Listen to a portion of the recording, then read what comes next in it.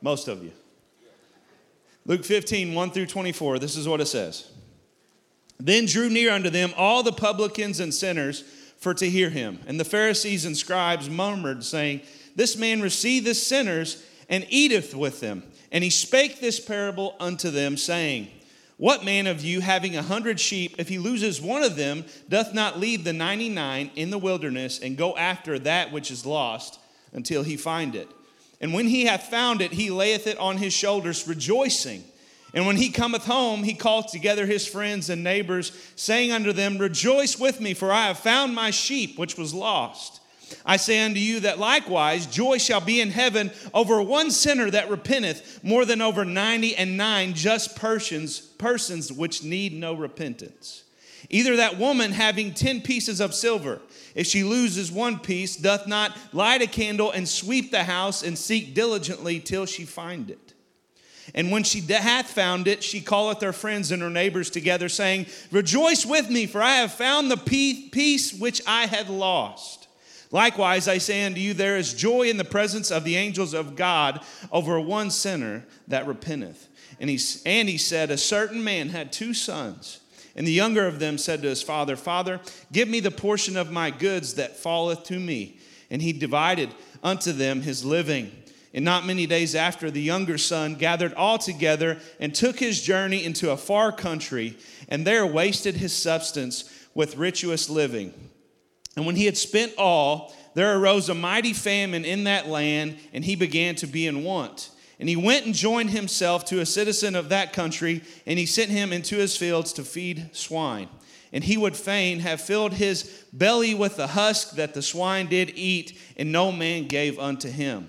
And when he came to himself, he said, How many hired servants of my father's have bread enough and to spare, and I perish with hunger? I will arise and go to my father, and will say unto him, Father, I have sinned against heaven and before thee, and am no more worthy to be called thy son. Make me as one of thy hired servants. And he arose and came to his father. But when he was yet a great far way off, his father saw him and had compassion, and ran and fell on his neck and kissed him. And the son said to the father, I have sinned against heaven and in thy sight. I am no more worthy to be called thy son. But the father said to his servants, Bring forth the best robe and put it on him, and put a ring on his hand and shoes on his feet, and bring hither the fatted calf and kill it, and let us eat and be merry. For this my son was dead and is alive again. He was lost and is found. And they began to be merry.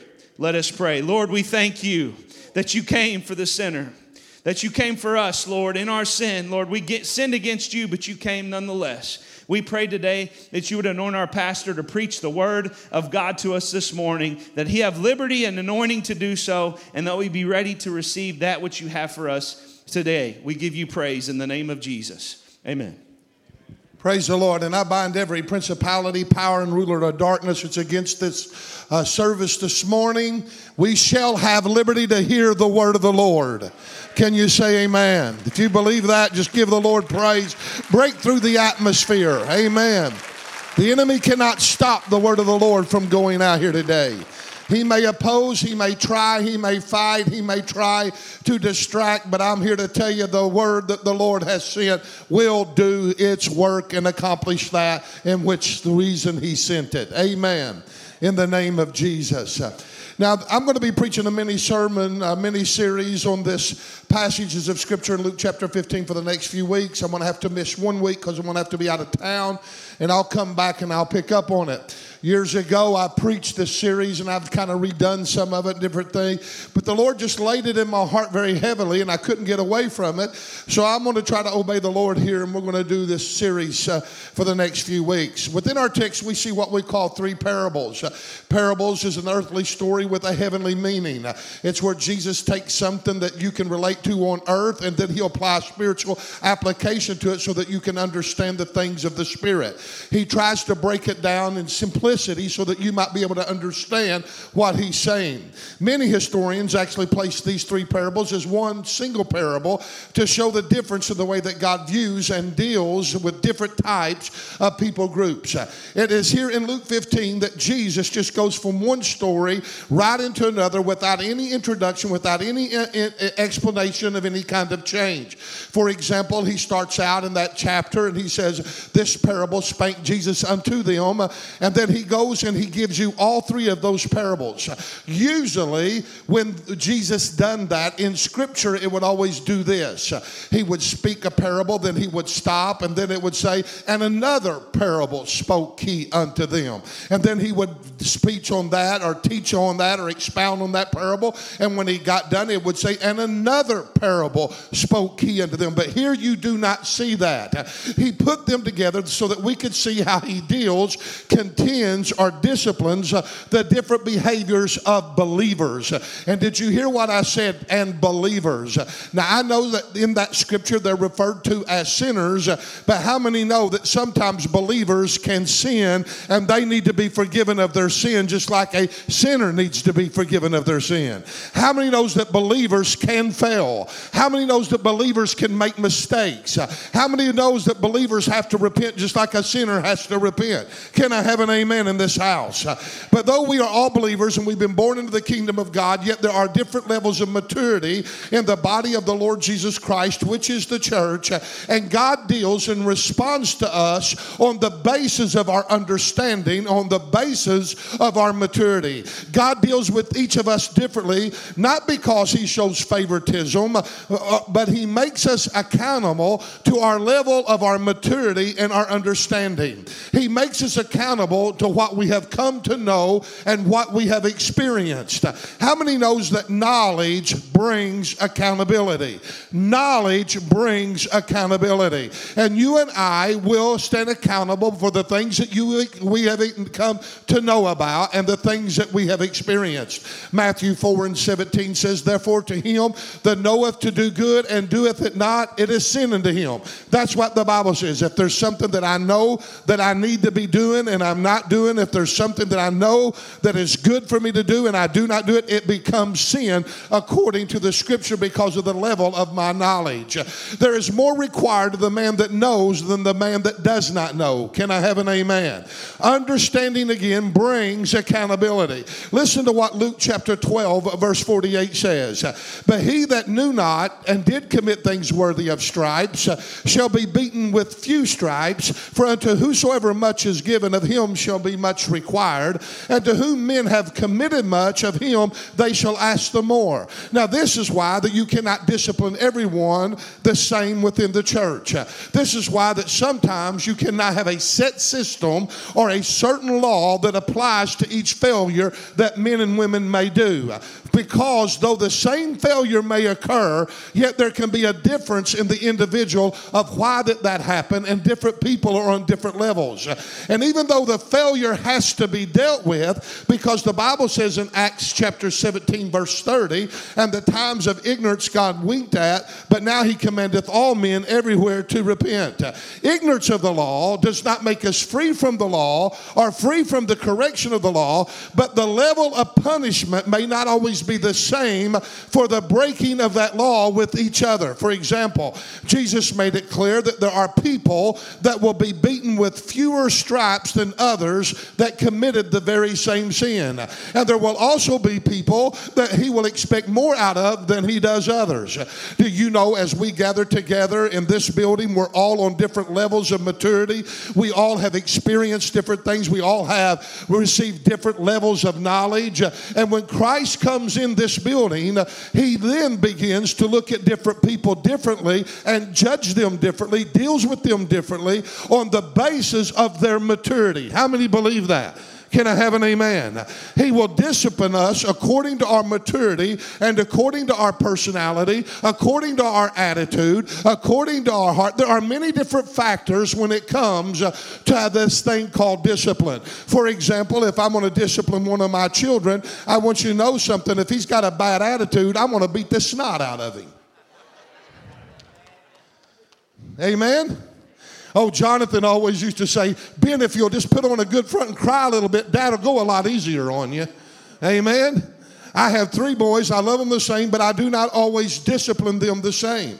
I discipline them according to their age, according to their understanding, according to their personality, according to their spirit, and according to their mindset. There were times when all 3 of my boys may have done wrong and even done the exact same sin, but I did not always punish them the same. For example, being at the age of 10, John at the age of 8, Samuel at the age of 4, got a BB gun, shot a window out. Now, who am I going to discipline all 3 of those boys the same way? No. Why?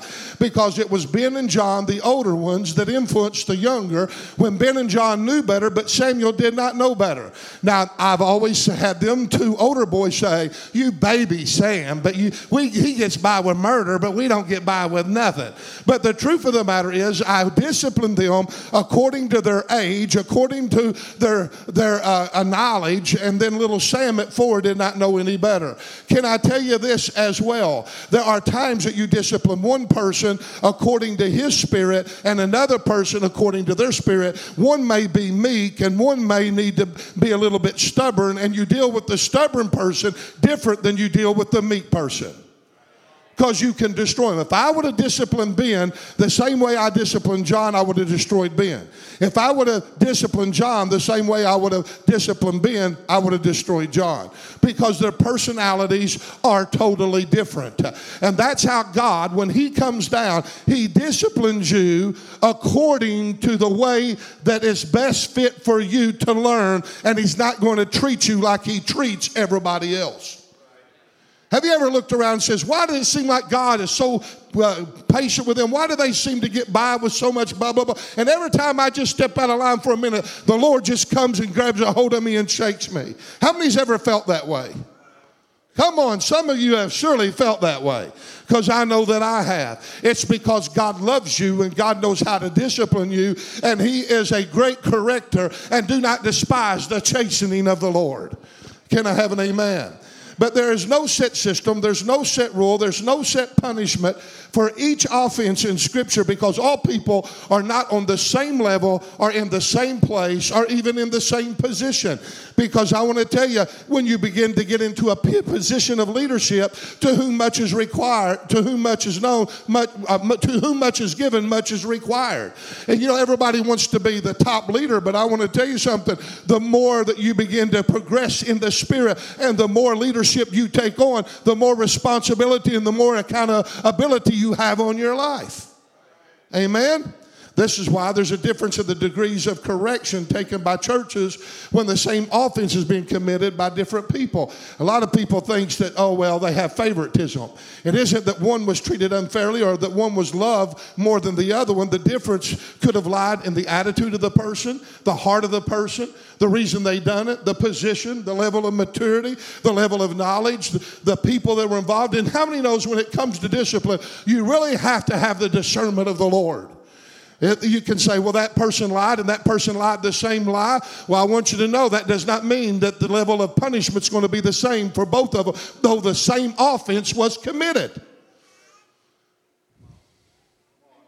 I'm going to try to teach you something here today. Jesus began to show us the different types of people in our parable and how that he actually responds to them. There are actually going to be 3 different categories. Actually, there's going to be 4. I don't know if I'm going to preach the 4th one as of yet. I haven't felt led one way or the other.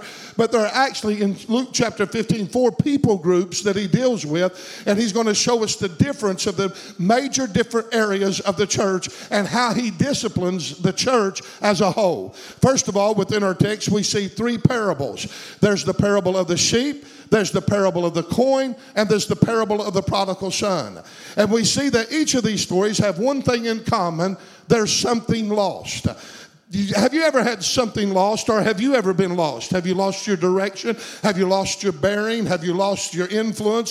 Whatever it may be. But there is a lost sheep, there's a lost coin, and there is a lost son in this passages. Another thing that I want you to notice about all 3 of these parables and what they have in common is that they all reveal relationship.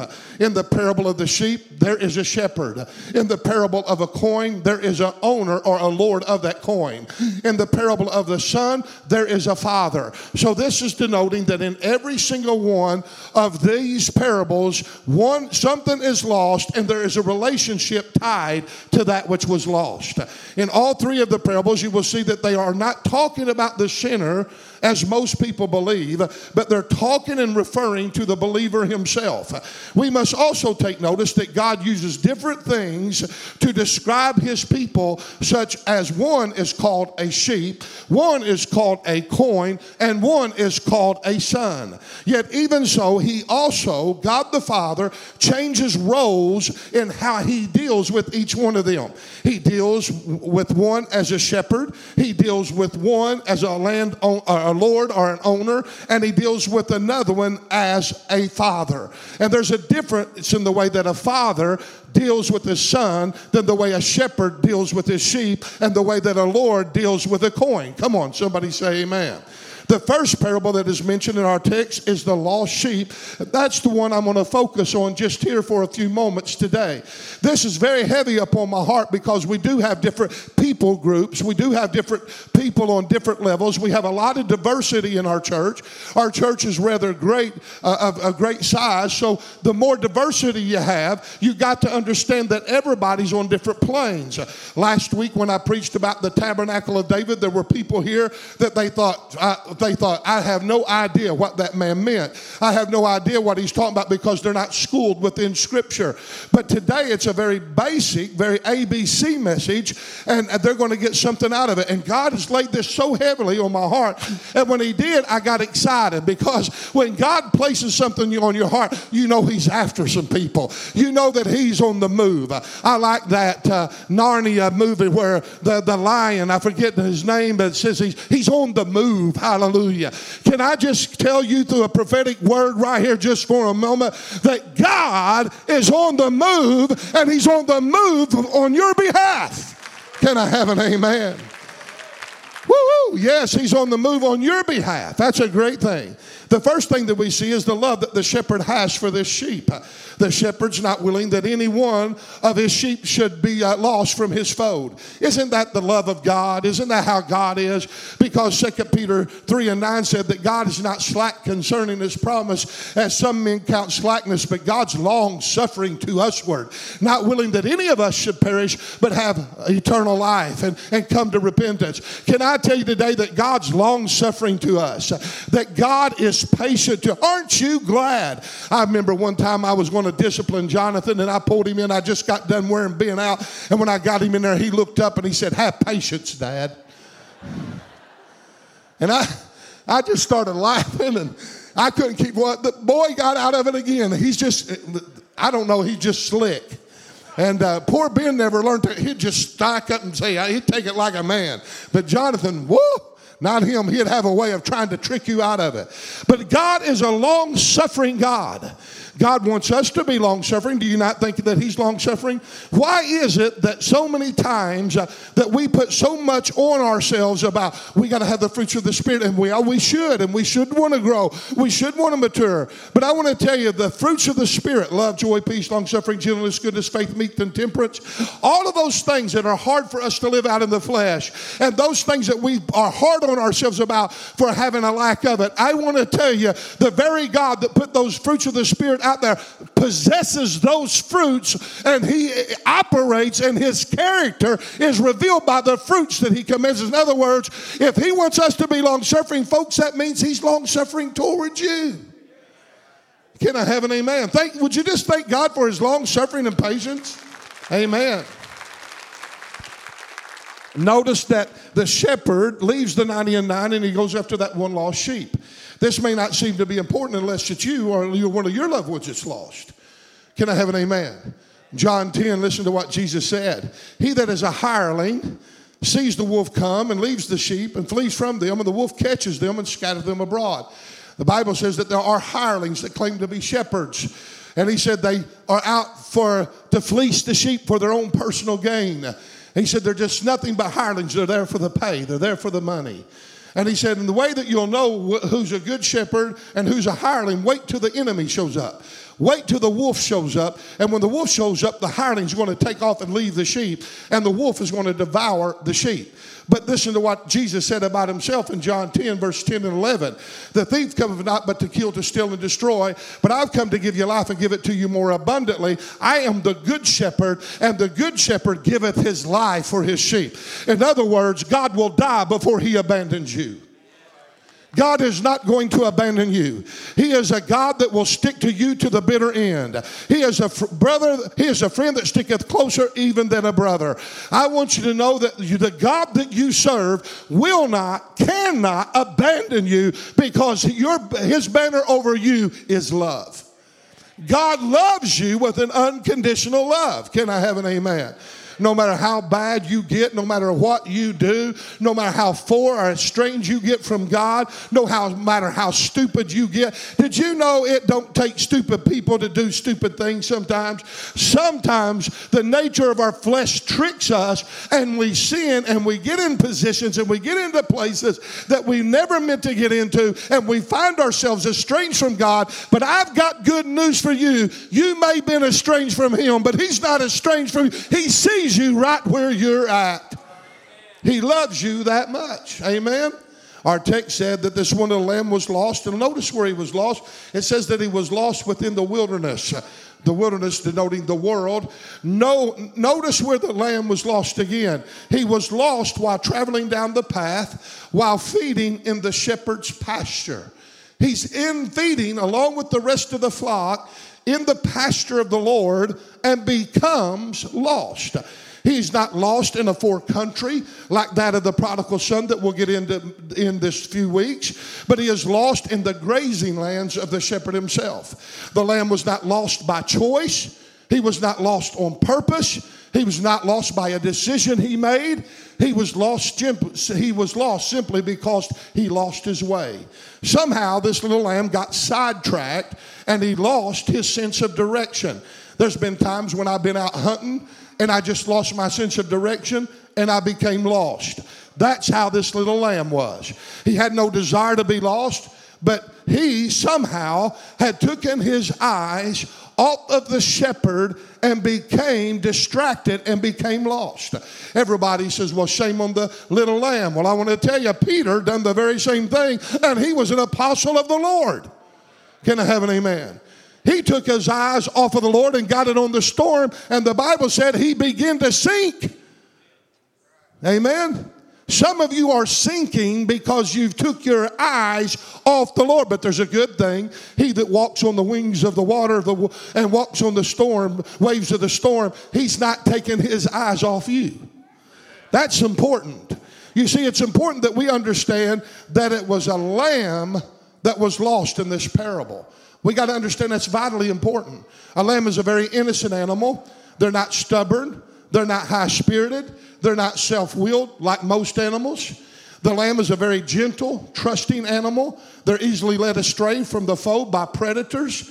This is why that Isaiah said in Isaiah 53:6, in referring to sheep being easily persuaded and vulnerable to being led astray, he said, all are we like sheep that have gone astray. We've turned everyone to their own side. In other words, he referred to us as sheep. He said, you can be vulnerable. You can be easily led away if you're a lamb, if you're a sheep. Now, he's talking to sheep. He's not talking to a son. He's not talking to the coin in this passage. He's talking to a lamb. He's saying, lamb, recognize who you are and recognize that you're easily led astray. I had a vision one time over on 9th and C, probably somewhere around 20 years ago. And I was in a shepherd's outfit. I had a shepherd's staff, and there was a pen, and the pen was full of sheep. But the one thing that I noticed about the pen, it had no gate. It had an entranceway, but it didn't have a gate or anything to shut in order to keep the sheep in. And in this vision, or in this dream that I had a big long shepherd's coat on that was real heavy and real warm. I took it off. I laid it in front of that gate.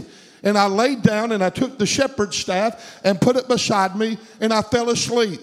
And something awoke me, and when I did, it was the sheep, and they were very restless. And they were jumping on the backs of each other, trying to jump the fence, and they were hitting the fence, and they were running in circles, and they were bleeding and making all kinds of loud noises. And I got up and I thought, oh, what's wrong? And I looked around, and a wolf was circling that pen. And it riled those sheep up. And I started screaming. I put on my coat and I got my staff and I started screaming, stay in the pen. Stay in the pen. It's going to be okay. Settle down. And I was trying to calm the sheep.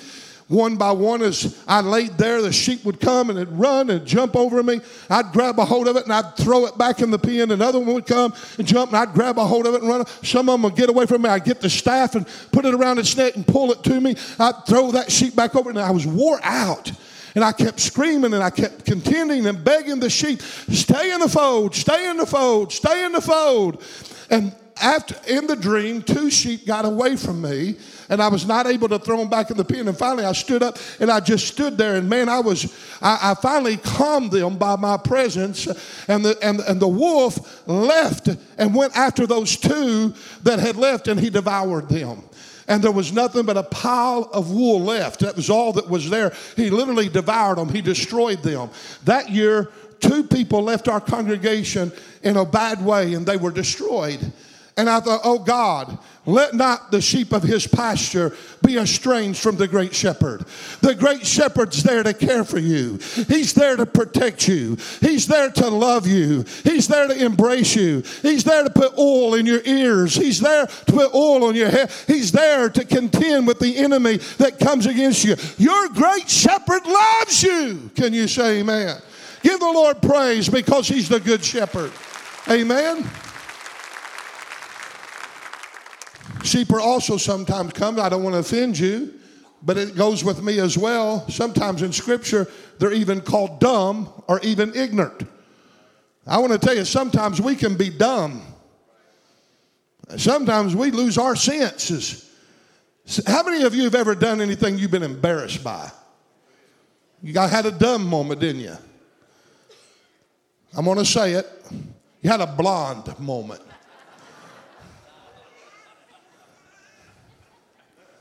I feel the heat coming from the kitchen. Woo! Amen. We've all had those moments when we lost our bearings and made bad decisions because we never took the time to think it through. Some of us are like Peter. We don't ever stop to think things through, and we speak before we think. And how many's ever said things you wish, oh my, I wish I could have grabbed a hold of that and pulled it back in? Because some of us are like Peter, would just, jump at the first chance without thinking, and our actions, behavior show up, and then we're sorry that we done it. But this is why that Isaiah wrote in Isaiah 53:7 when referring to Jesus Christ as a lamb with the kind of language that he did. Listen to what it says. He was oppressed, he was afflicted, yet he opened not his mouth. He is brought as a lamb to the slaughter, as a sheep before the shears is dumb, so he opened not his mouth. Now, he's not saying that Jesus was weak. He's not saying that Jesus was dumb, that Jesus was ignorant. But he is referring to you that as Jesus took on our sin and he went to the cross, when he could have easily warded off the enemy, he became as a lamb, and it looked like that he was dumb and that he was dying in vain and that he was not able to take care of himself. And he laid there and never even spoke a word and let them kill him. Come on now. Therefore, he took on the nature of a lamb so that the lamb could take on his nature. Isn't that powerful? The Lamb of God that was slain before the foundations of the world. He became like you so that you could become like him. Oh, that'll preach, won't it? A lamb is a very vulnerable animal. This speaks of immaturity. The lamb is like a man that is weak, immature, and easily influenced. He's easily led astray.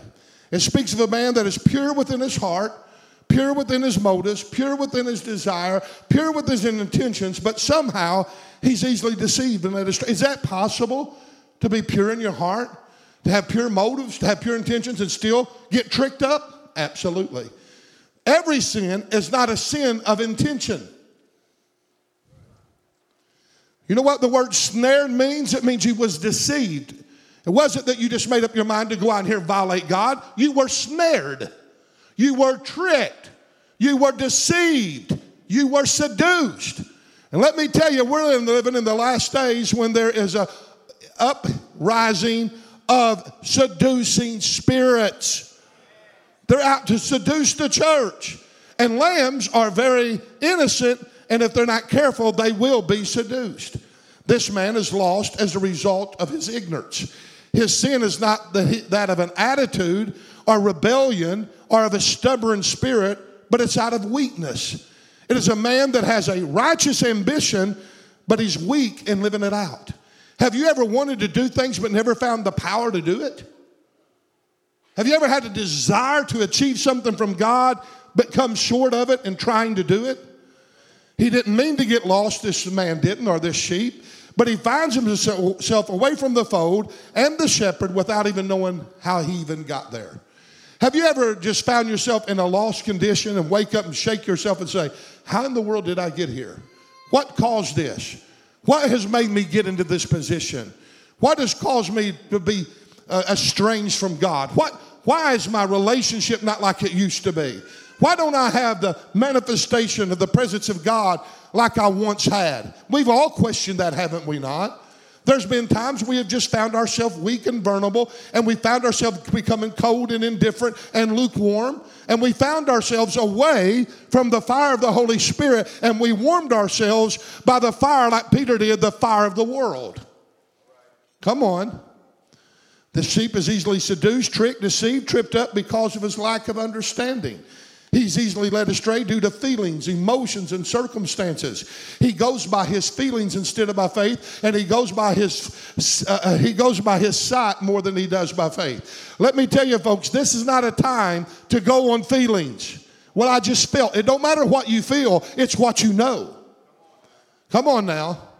Your feelings can lead you astray. You don't be led by emotions. You're led by the Holy Spirit and by the Word of God.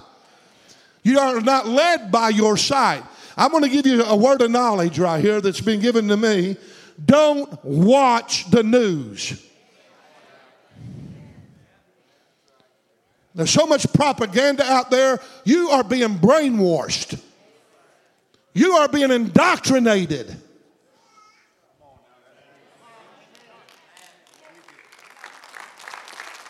What you come to hear over and over and over is what you become to believe. And what you become to believe will begin to be the governing factor of your behavior.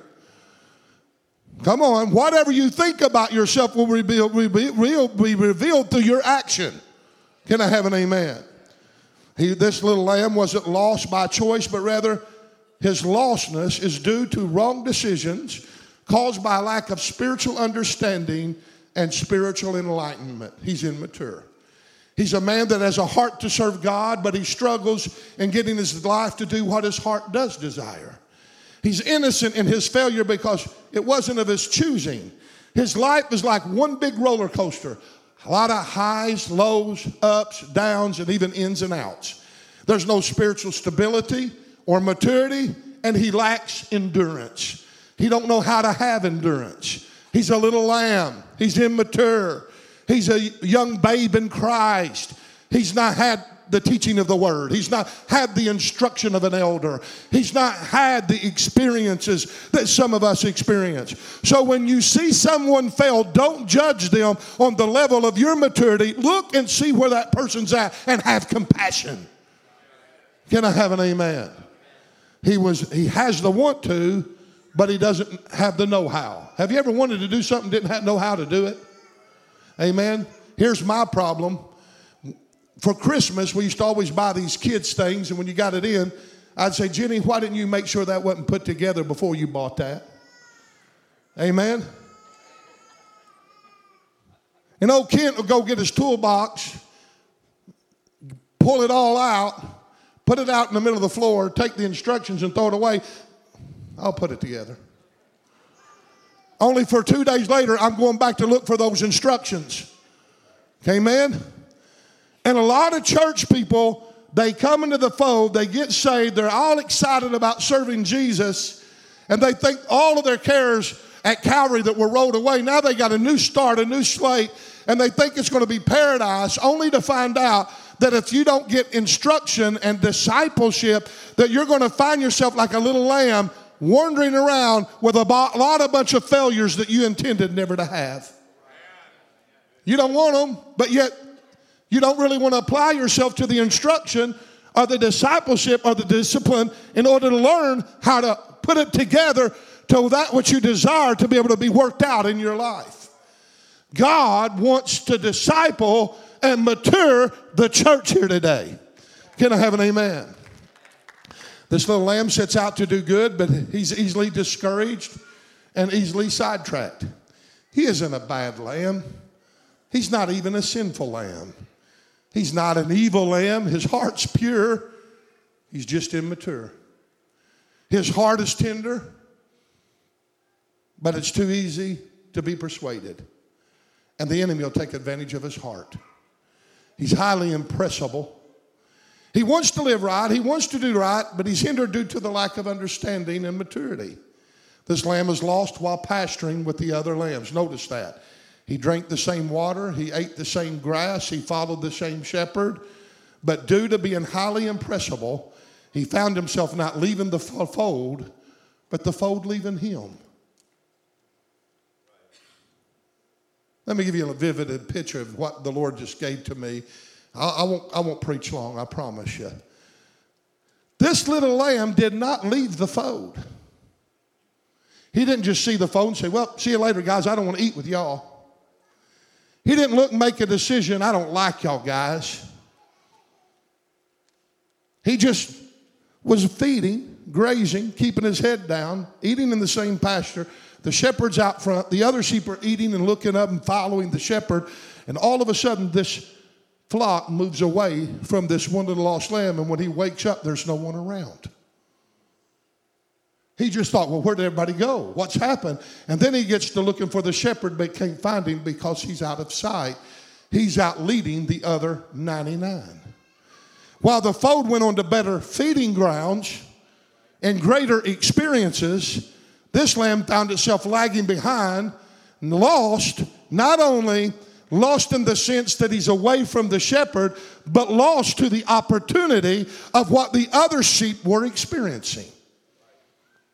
He's not only lost in the sense that of his lack of alertness and his lack of watchfulness caused him to be lost, and he's out there by himself, more vulnerable now to the sheep or to the wolf as a sheep being vulnerable to a wolf. But now he's lost in the sense he's not eating the best feeding grounds because he lost consciousness of where the shepherd was leading. Can I tell you, one of the greatest responsibilities you have as a lamb is following the direction of a shepherd. Keep your eyes upon him. Can I have an amen? He wasn't alert.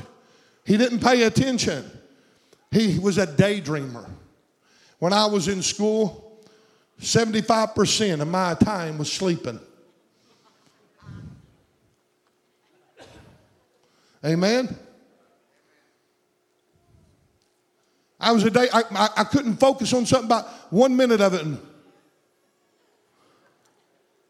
My attention span was almost zero. And I've paid a hefty price for that in pastoring. You know why? Because I had a girlfriend that helped me cheat, and she helped change the grades for me so I could go on with ease. Don't ever help anybody cheat that don't help them. Amen? I'd skip school, and she'd mark me present. But even though I thought I was getting by with it, later on I found a lot of lostness because I have now had to go back and try to train myself, educate myself, work hard in order to become a good leader. I've had to spend some horrible hours trying to play catch up. And I wished I would have paid more attention. But nevertheless, this little lamb wasn't able to keep up simply because he wasn't able to focus and stay alert to the shepherd's leading. Have you ever been talking to your son and say, well, they're not no more paying attention to me than a man on the moon? Have you?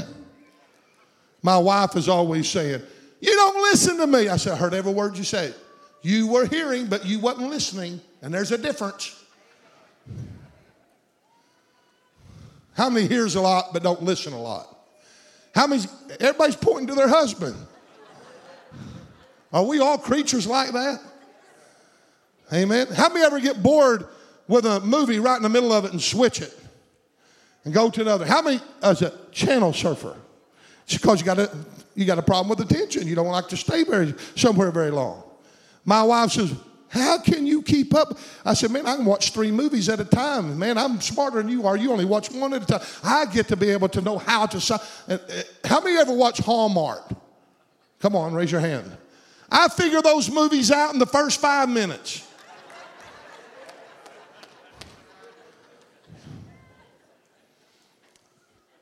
Now, I don't know what that's got to do with anything in my message. But this is the sad part. I'll move on because I'm running out of time here.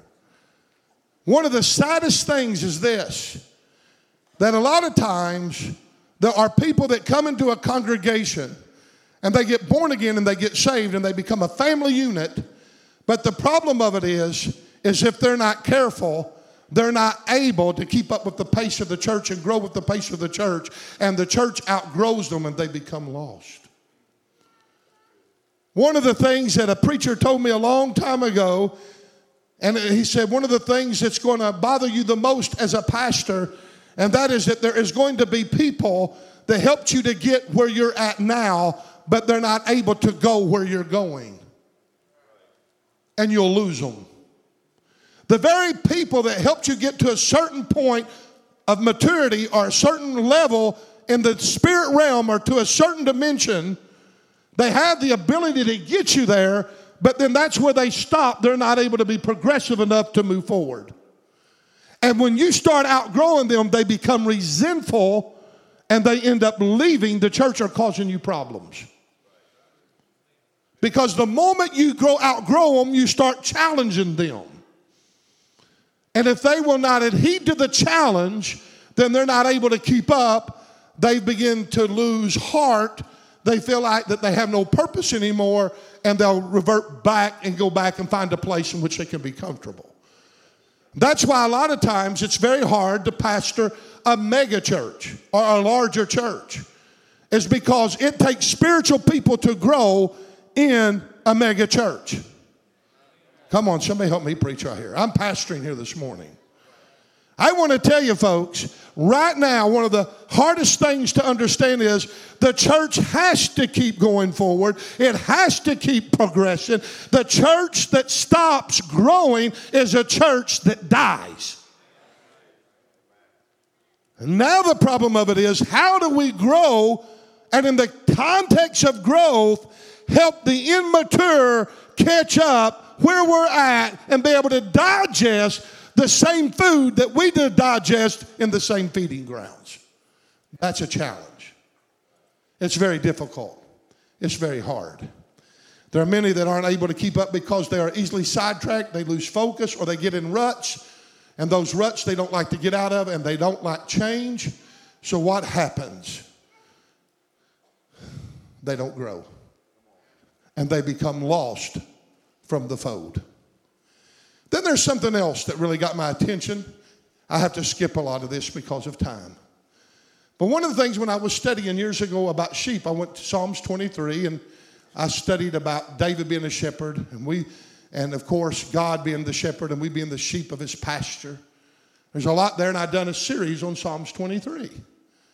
And out of that series, I come across some material that was very interesting about shepherds writing certain things about the nature and the behavior of sheep. And one of the things that happens is that it's not uncommon for a lamb or some sheep to be lost from the fold. That's very common. And when he begins to examine the sheep, he finds that there are a certain amount of sheep missing, and the shepherd, out of his love, goes back for the sheep. Why? Because they're his own.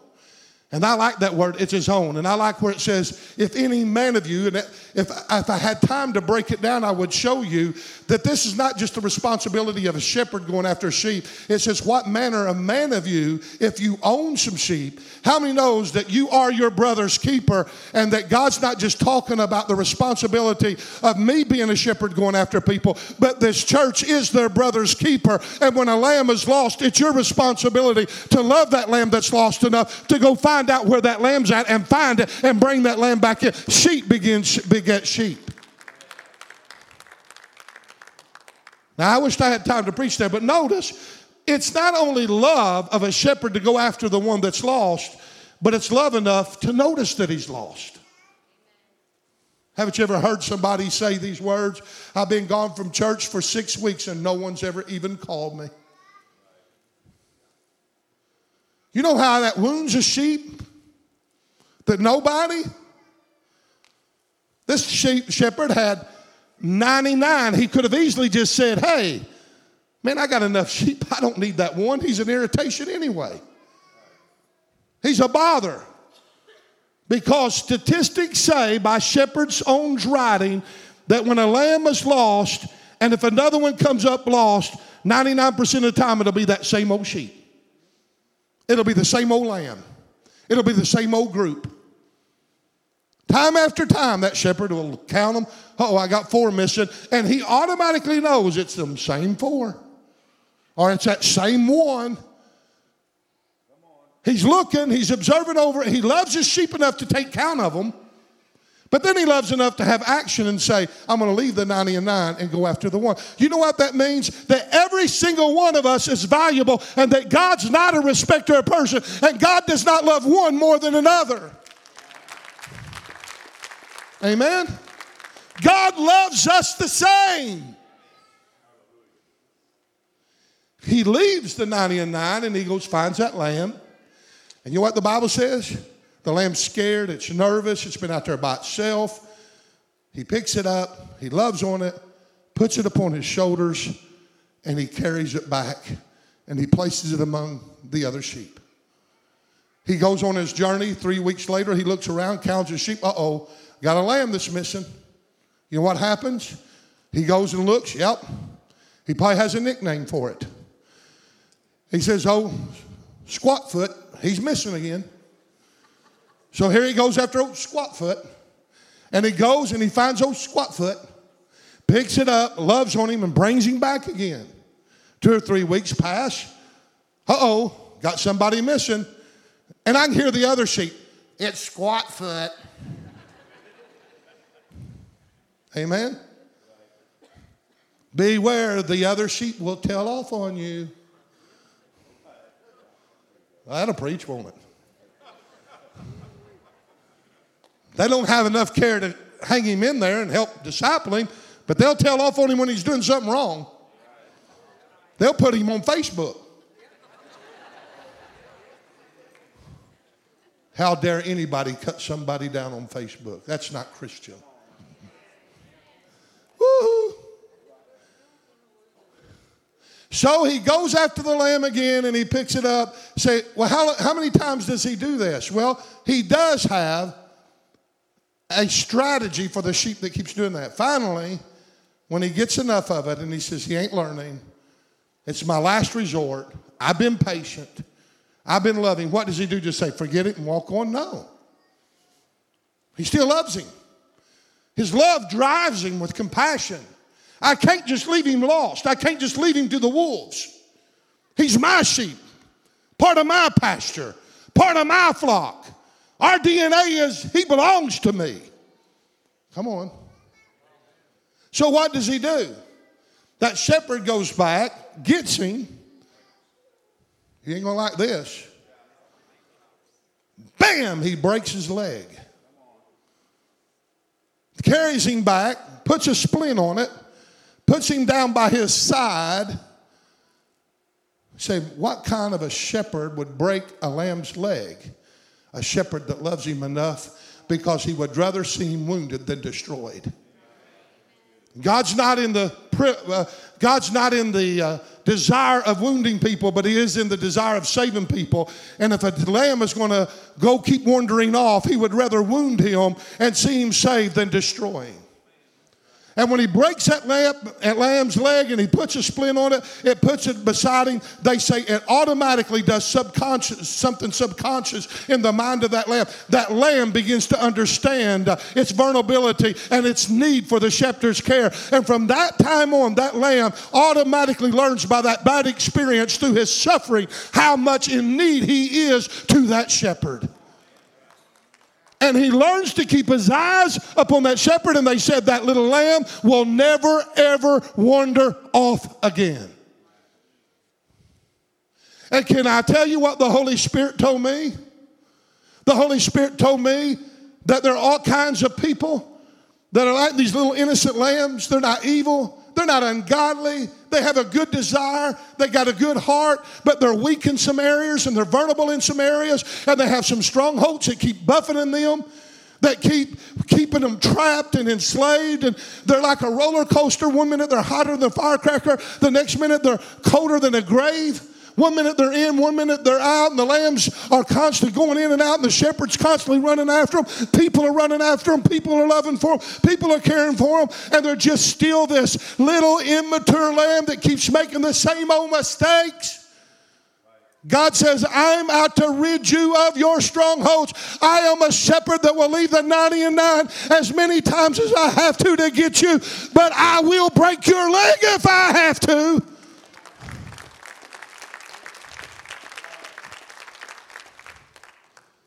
Would you stand with me this morning, please? I'm sorry I didn't get through half of my teaching this morning, but I got to the part I felt the sensitivity of the Holy Spirit to get to. God looks over this congregation this morning with compassion. Right now, they say there is an abandonment of the church like never before, due to the things that's going on in our world, because fear is driven. They've lost their faith in prophets. They've lost their faith in the experiences of God. They felt like that God has abandoned them. Everything they believed has been shattered, and people are leaving the church by the thousands in their experience. And the flip side of the coin, and I said this would happen, yet the sinner out there is becoming frightened and scared. While the saints are leaving, the sinners are flocking the church. We got a lot of little lambs that need nurturing. We got a lot of little lambs that we need to search for. I can't search for all of them. It's impossible with over 1,000 people. I can't do it. I need your help.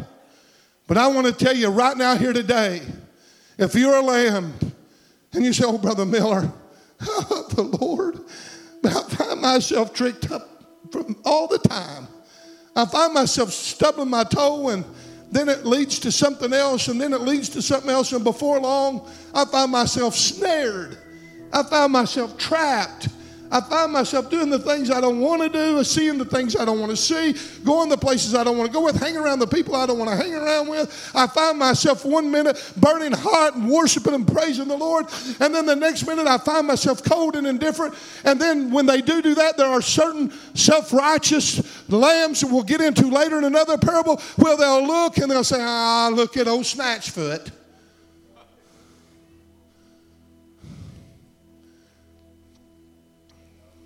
God's here to give you this message because He loves you. He's here to heal you. God's will is that nobody's leg be broken. That's His last option. He's long-suffering. He's patient. He's kind. He's gentle. He's temperate. He's self-controlled. And when God breaks your leg, He does not do it out of anger. He does it out of love.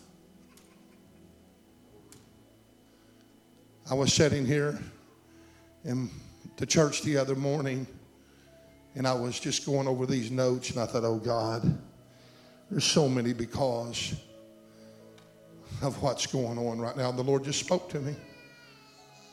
He said, yep, I broke America's leg.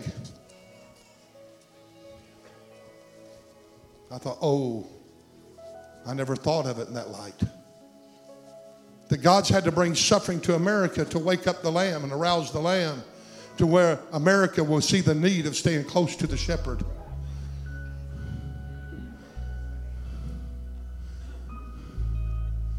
Oh, I feel the Holy Ghost in here. Those of you that's got vices, anger, jealousy, wrath, unforgiveness, bitterness, alcoholism, drug abuse, pornography, whatever it is, bring it to the Lamb before you're lost. Or bring it to the shepherd before you're lost. And the shepherd has to go look for you. See, I'm tired of being snared. I'm weak. I'm vulnerable. I know I am. I find myself like a roller coaster. I do go on my emotion and my feelings and by sight more than I do by faith. I've not learned how to live it out yet. I'm working on it. I want it. I desire it. I hunger for it. Be man enough and woman enough to just say, hey, I'm fighting some battles. I need my brothers. I need my sisters to come alongside of me, make me accountable, love on me, show me the way, correct me, love me, edify me, instruct me, whatever it takes. I don't want to be lost from the shepherd, because there is a possibility that while you're out there and the shepherd is looking for you, the wolf can devour you like he devoured those two that got out of the fold. The wolf's looking for you to leave the fold, because in the multitude of counselors, in the multitude of numbers, there's safety. So right now, I want every eye closed and every head bowed. If you're a lamb, that means you belong to God. It means you've been born again. It means you've been saved. I want you to do me a favor. If you're struggling with anything, maybe you're just struggling with hurt. You've been divorced. Your life's been shattered. Maybe there's some injustices going on. Maybe you're being abused. I don't know what it is. It could be thousands of different things, and no one has to know. But would you just step out and just say, I need the attention of a shepherd. I need the attention of the rest of the flock. I want somebody to minister to me. I want somebody to help me. I don't want to lose my priority. I don't want to lose what's important in life. I don't want to get misfocused. I don't want to chase something that's going to end up biting me. I don't want to lose my priority to where the cares of life overtake me and I become choked and I become fruitless and I become useless to the kingdom of God. I want to be the child of God that God wants me to be. I want everything that God has for my life. But I don't want a broken leg. I don't want my leg broken. I just want to come before Him and let Him love on me. Hallelujah. I want Him to minister to me. I don't want to take His presence for granted. I want to stay close to the shepherd. I want to seek Him. I want to desire Him. Those of you that may not even be saved and you're here, God wants to save you and make you a part of His pasture. He wants you to come into the fold so that you can become one of His own, to where He can care for you and love you and protect you and shelter you. Is there any others this morning? I need some altar workers that know what they're doing. People of love and people of compassion. People that are shepherders in heart, that would just gather around these and begin to love on them and pray them with them and help them. Understand that they're hurt, they're wounded, they're disappointed, they're struggling, they're fighting, they're trying to keep their head above waters. I need you to pray the prayer of faith with them. You may even have to endure with them for a while, run with them a while, take note of where they're at. Can I have an amen? Oh, hallelujah.